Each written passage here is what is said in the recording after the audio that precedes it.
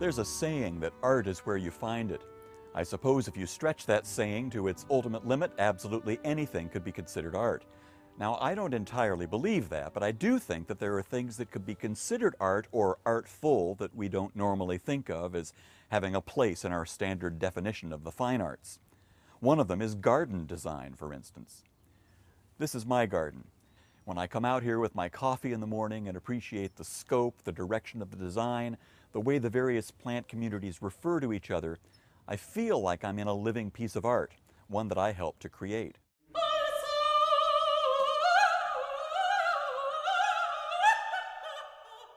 You're probably thinking right about now that I've either gone off the deep end or you tuned into the wrong program. Well, you didn't. The creation of an opera by a composer is very much like the creation of any piece of art, even the art of landscape design. The composer will begin with certain limitations, certain givens that he has to accept and work with. The limitations could be in the nature of the story that he has to tell, and the design of the libretto or text will have to conform to those limitations. The composer will then compile groups of themes that will help drive the story musically through the use of various variation techniques. My plant communities are the themes of this garden, and I have variations on those themes throughout the property. A composer will use his themes to unify or gather his opera into one piece so that although it's made up of many disparate parts, it still communicates as a whole work of art. Such was the approach by a French composer when he wrote the subject of today's discussion, an opera based on one of the great monuments of Western literature, a story from Spain told through the music of a French composer. The opera, Don Quixote by Jules Massenet. I'm Nick Reveles, and this is Opera Talk.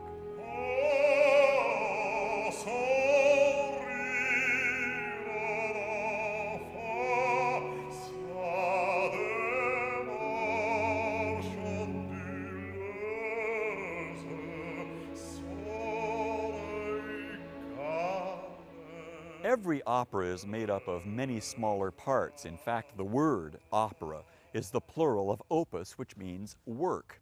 So an opera is really a collection of many works that gathered together tell a unified story through song. Just like this garden is a collection of many individual plants and 5 or 6 plant communities making up a single whole that makes a unified statement. With that in mind, let's take a closer look at Massenet's Don Quixote, starting with the composer. Jules-Émile Frédéric Massenet was born in 1842, the 12th and last child of a family with a father who failed at business and a very musical mother. The family moved to Paris when Jules was 6, and there he began taking piano lessons from his mother and was eventually deemed talented enough to enter the Paris Conservatoire.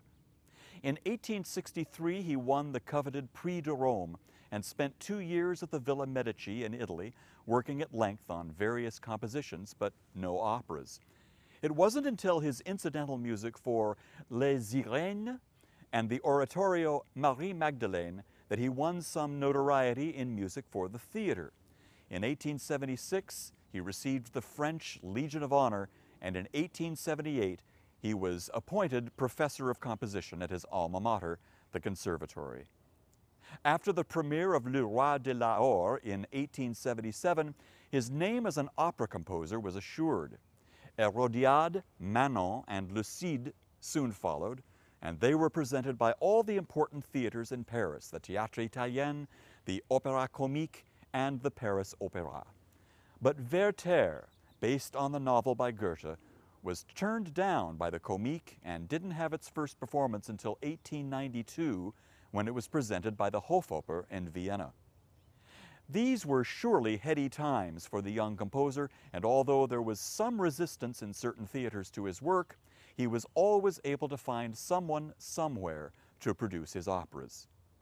An extraordinary thing happened to him in 1887. He met a young Californian, a soprano from Sacramento, whose name was Sybil Sanderson. Sybil was evidently a prodigiously talented singer with a high range, her top notes finishing about 1 whole step above those demanded for the Queen of the Night in Mozart's The Magic Flute. Upon meeting her at the salon of a mutual acquaintance, he decided to revise his opera Manon for her and then proceeded to write both Esclarmonde and Thais for her before they eventually fell out. Operas that followed, Cendrillon, which is based on Cinderella, Sappho, and Griselidis, only met with modest success, and there was a period of inactivity until Massenet was approached by Raoul Gunzburg, the director of the Monte Carlo opera. Again, the composer came under the spell of yet another singer. This time it was Lucie Arbel, the mezzo-soprano, for whom he wrote roles in Thérèse, Ariane, Bacchus, Roma, and Don Quixote. It's in the context of the Monte Carlo years that we have to place Don Quixote. If it hadn't been for Raoul Gunzburg, the opera probably wouldn't have seen the light of day.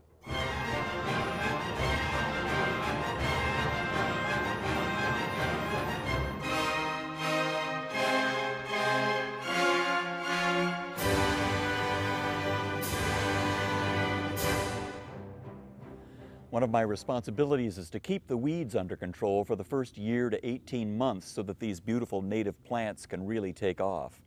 It reminds me that the creative work is never really finished. In fact, someone once said that writing is really rewriting.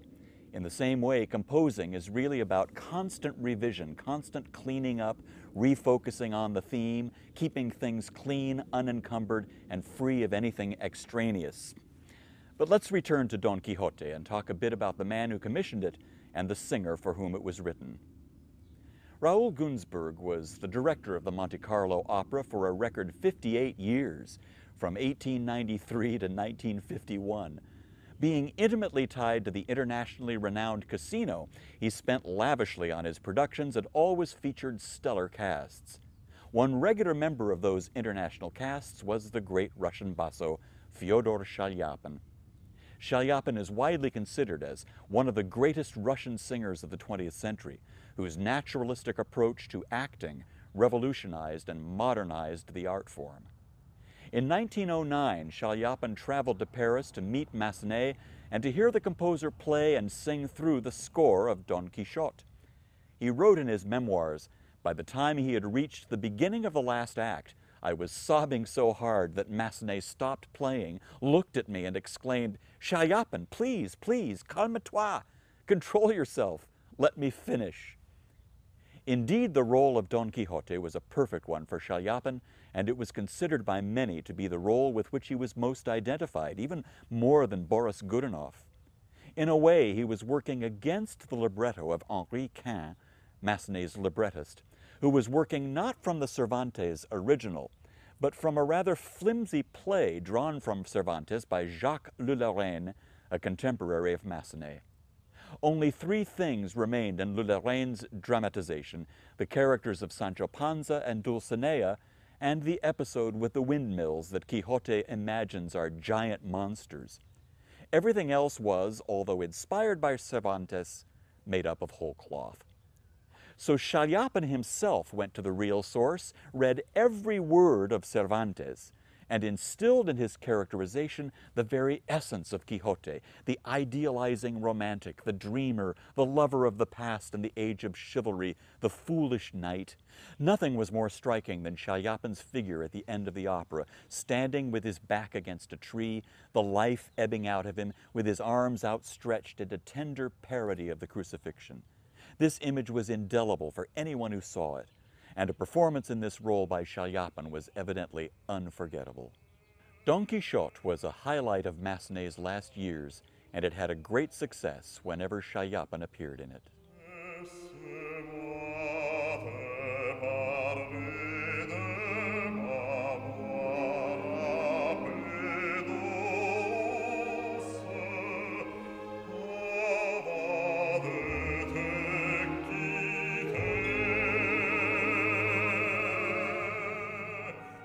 Don Quixote begins in a square outside the house of Dulcinea, a flirtatious and loose woman who's being serenaded by some of her admirers. Don Quixote, an old romantic who imagines himself a heroic knight, and his companion Sancho Panza arrive on the scene, greeted warmly by the townspeople, but with scorn by Dulcinea's admirers. Quixote thinks of Dulcinea as the ideal woman, and he serenades her. One of the admirers challenges him to a duel, but Dulcinea, a kind woman at heart, deflects the skirmish and asks Quixote to go on a quest for her pearl necklace that was stolen from her room. He and Sancho go to the countryside on his quest, and while Quixote tries to compose a new serenade to his beloved, Sancho Panza rails against women in general.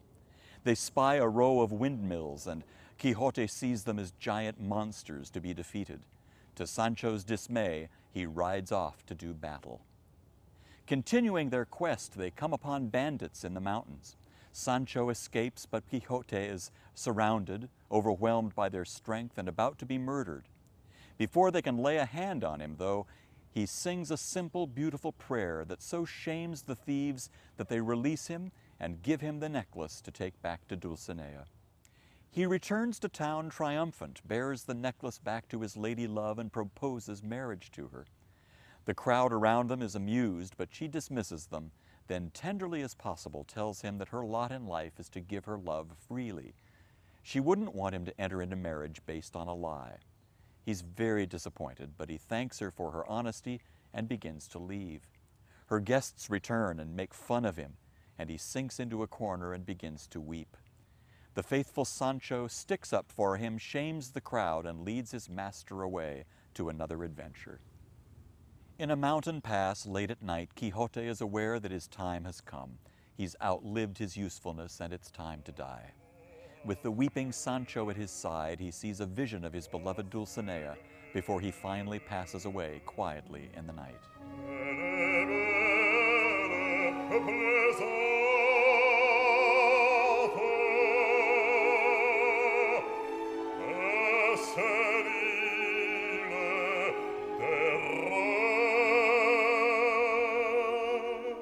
I think it'd be great for us to continue our discussion of Don Quixote by talking to my good friend, a resident conductor of San Diego Opera, Karen Keltner. Karen, welcome back. Thanks, it's good to have you here. It's good to be here. To start off, I've got to tell you, I purchased a CD of Don Quixote.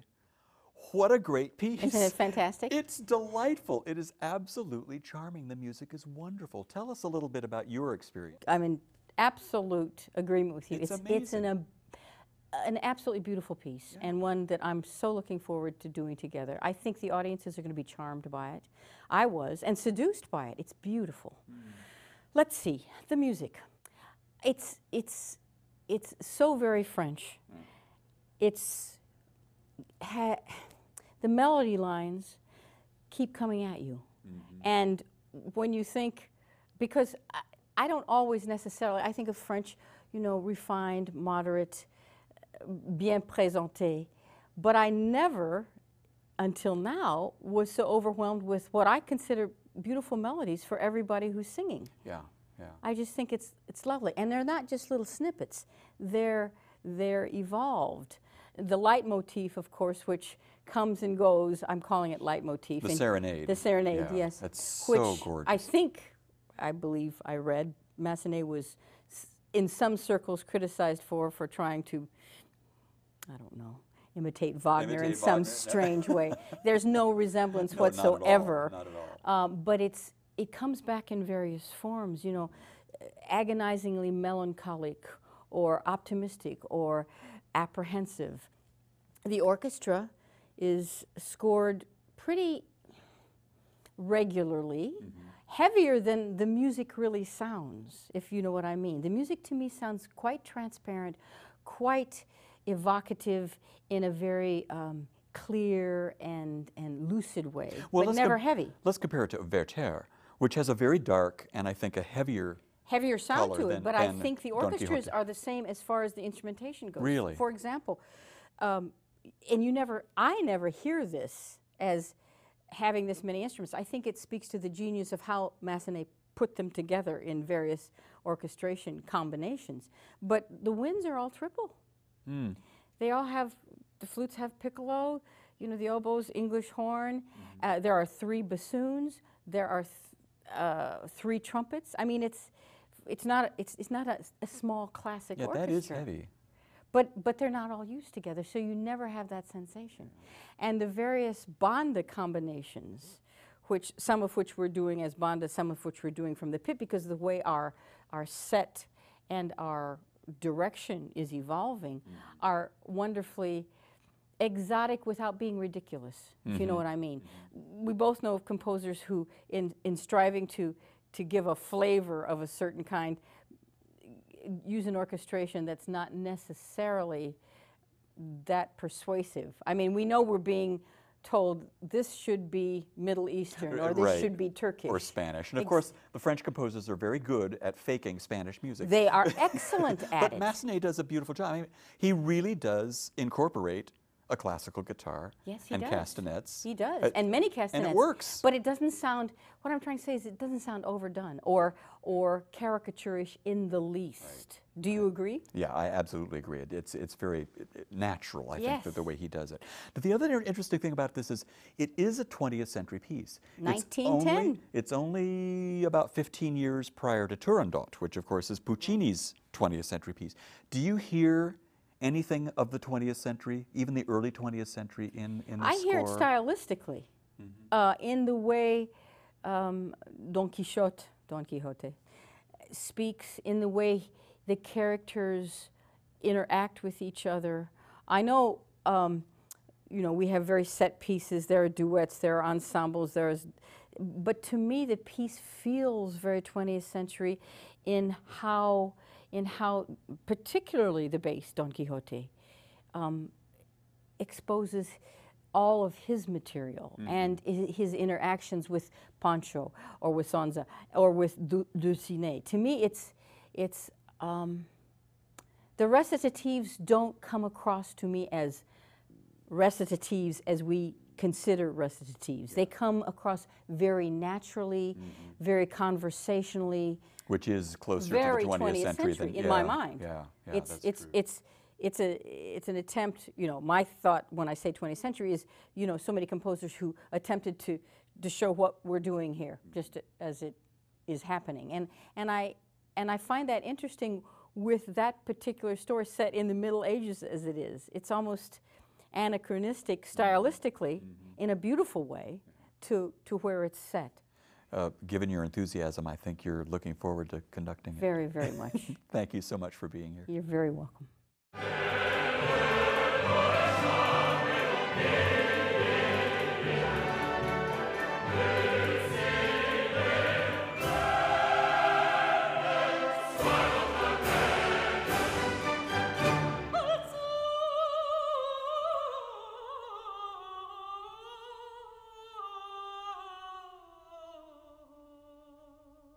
One would think that since France borders Spain, audiences wouldn't think that Spanish culture would be considered exotic. But in the case of Carmen, the exoticism was to be found in the culture of the Spanish gypsies, something that French audiences knew very little about. In terms of Don Quixote, the exoticism is to be found in the fact that we're both in Spain and experiencing the turn of the 17th century. The opera is also about village life. It's set in rural Spain. Again, something that was not part of the everyday experience of the lives of most audience members. So the question is, how did Massenet capture the feel of Don Quixote through purely musical means? Well, let me give you a couple of examples. The first thing that hits our ears in the score as having a kind of Spanish flair is the entrance of the character Dulcinea at the beginning of the opera. She's standing on her balcony being serenaded by admirers below, and then she breaks into song. But the song begins with a kind of cadenza, the voice completely unaccompanied, freely floating. This is in imitation of a kind of flamenco riff, something that Massenet might have experienced hearing by a touring group out of Madrid, let's say. Within the notes that she sings, there are some interesting variations on intervals that give the music a modal flavor, exactly the character of actual flamenco music. Listen.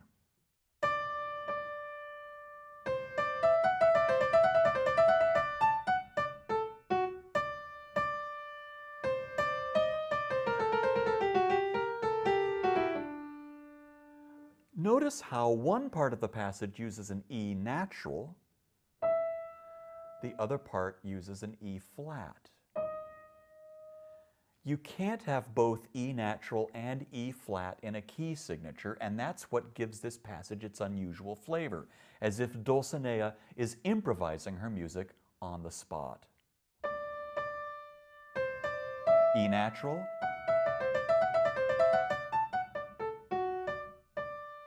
E flat, E natural. Following this, we get a combination of plucked strings and harp accompanying the main tune of her aria.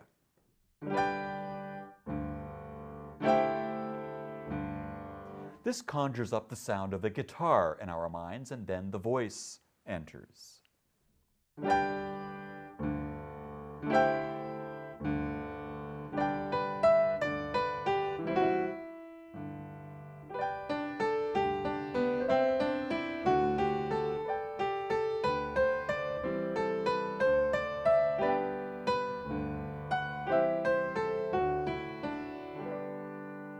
One other thing, that little ornament we heard in the melody.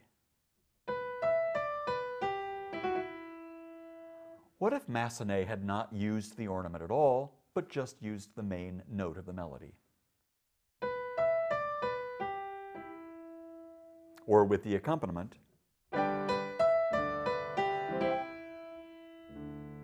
Well, frankly, it just sounds a little dull without the ornament and not quite as, well, Spanish.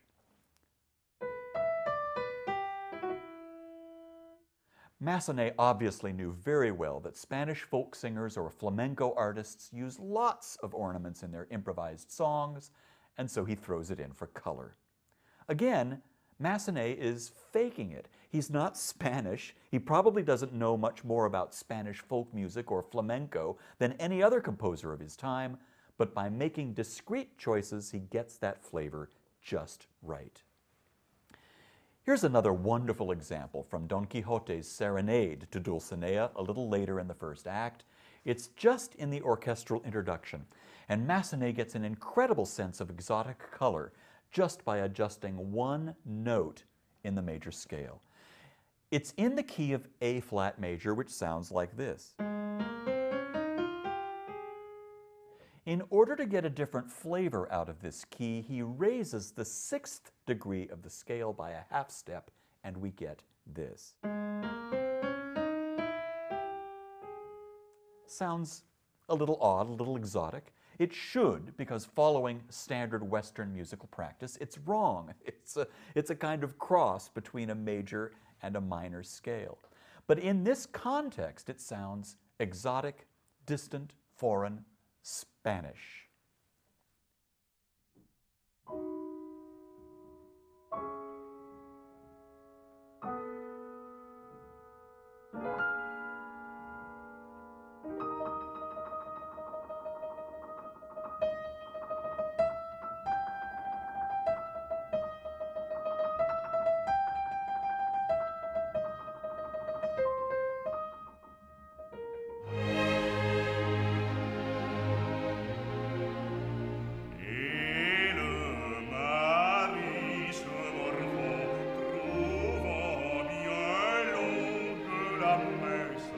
So let's turn quickly to resources from Massenet's Don Quixote, and I do mean quickly because, quite frankly, there just isn't that much out there.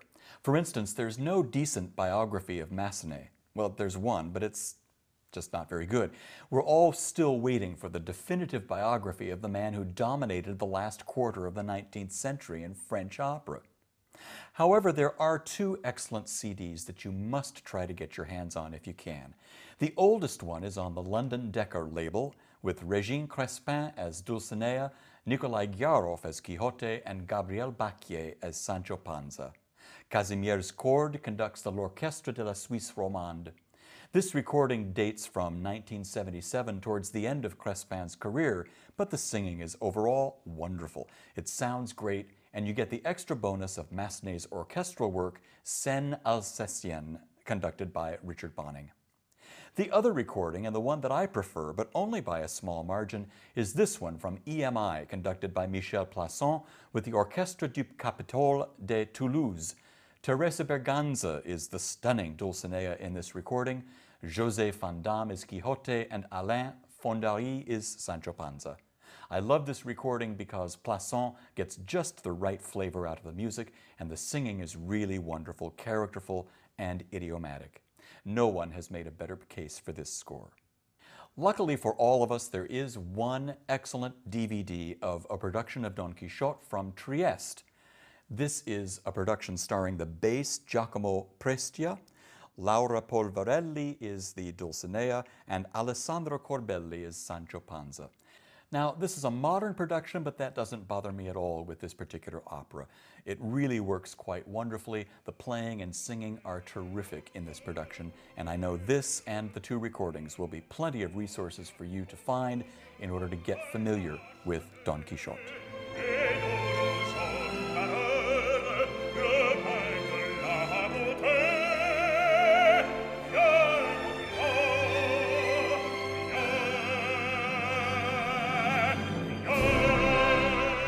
In Massenet's opera Don Quixote, you'll hear many different elements, arias, ensembles, choruses, and you'll hear a number of different styles of music. Despite all these disparate elements, we see and hear Don Quixote as a compact, unified piece of art that, despite, or perhaps because of, these individual elements, tells a single story in a uniquely powerful way. Isn't that the way all art should work, and all operas? Absolutely. And Don Quixote, even though it's a neglected masterpiece, is no exception. I'm Nick Ravelis. I'll see you at the opera.